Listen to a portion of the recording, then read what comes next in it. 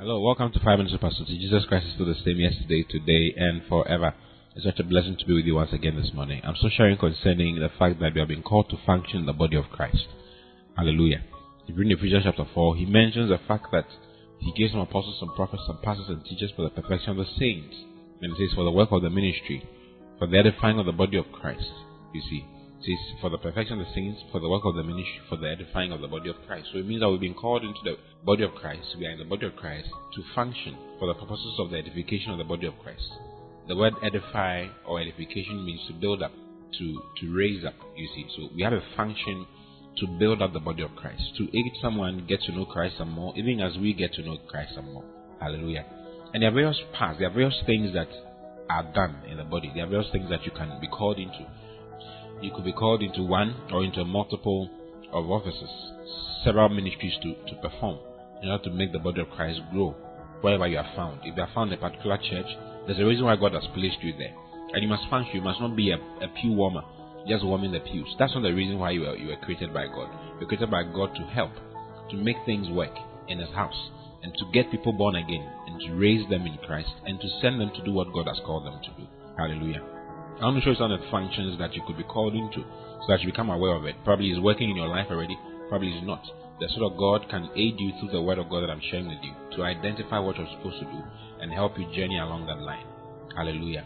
In Romans chapter 12, verse 4, it says, for us in one physical body, we have many parts, organs, members, and all of these parts do not have the same function or use. So we, numerous as we are one body in Christ, the Messiah. And individually, we are parts one of another, mutually dependent on one another. Hallelujah. Is that not wonderful? So you could be an organ, any organ in the body of Christ. And even though we are one body, we don't have the same function. You see, we don't have the same function. That is why we have to be dependent on each other.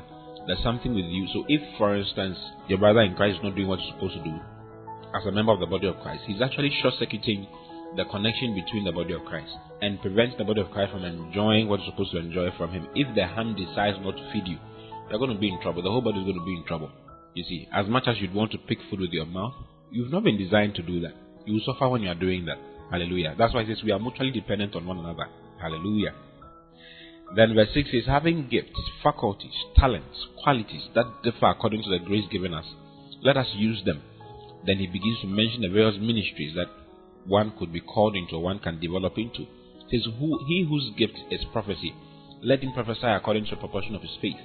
You see, there are those who have been called into, they have a ministry, a prophetic ministry. You see, I'm not talking about the prophetic office, I'm talking about a prophetic ministry that can develop to become a prophetic office later on. Hallelujah. And this prophetic ministry is accompanied by the word of knowledge, the word of wisdom, and the discernment of spirits and all that. Hallelujah. Then it says, he whose gift is practical service. You see, so there are those who have a gift of practical service. And practical service is varied. It's a very huge realm. Okay, it goes from ushers to musicians to those who help carrying things for the church and doing so many things. I mean, all those who are into logistics and all that fall into this line. Helpers. They are helpers. The King James calls them helpers. You see, but the Amplifier says, he whose gift is practical service. It could go into the extent of those who are into children's ministry. You see, children's ministry, just taking care of children, is practical service. It is let him give himself to serving. Okay, those who clean the church, those who make sure the instruments are working, all those people are included in practical service. The ministry, don't neglect it, don't think it is not. It is. Hallelujah. Let him give himself to serving. He who teaches to his teaching. So there are those who have been called into the ministry of teaching. This is he who exhorts, encourages through his exhortation. So even encouragement, there are those who can talk, and when they talk, you realize that you are being encouraged. It's a ministry. Hallelujah. He who contributes, let him do it in simplicity and in liberality. Those who can give, giving is even a ministry that one can be called into. It's a gift, it's a grace that you can develop and grow into. Hallelujah. Then it says, let him do it in simplicity and liberality. He who gives aid and superintends. You see, there are people who give aid and superintend, or those who are leaders in the church, with zeal and singleness of mind. He who does acts of mercy with genuine cheerfulness and joyful eagerness. Okay, acts of mercy include starting orphanages, making sure those who are not eating are eating around, taking care of people, really, having mercy, going to the prisons and all that. The prisons ministry and all those things fall under this particular category. Hallelujah. It says, let your love be sincere, a real thing. Hate what is evil, loathe all ungodliness, turn in horror from wickedness, but hold fast to that which is good. Hallelujah. Okay, so these are various things that one could be involved in. You can have a lot of them function in your life. In fact, you can have all of them function in your life as you grow in the Lord. You see, you realize that you can exhort, you can teach, you are committed to practical service, you are committed to so many things. Hallelujah. That's some of the functions that we have in the body of Christ.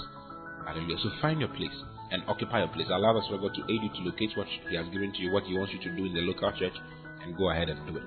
And see your life expanding and increase. That's the reason why you were made.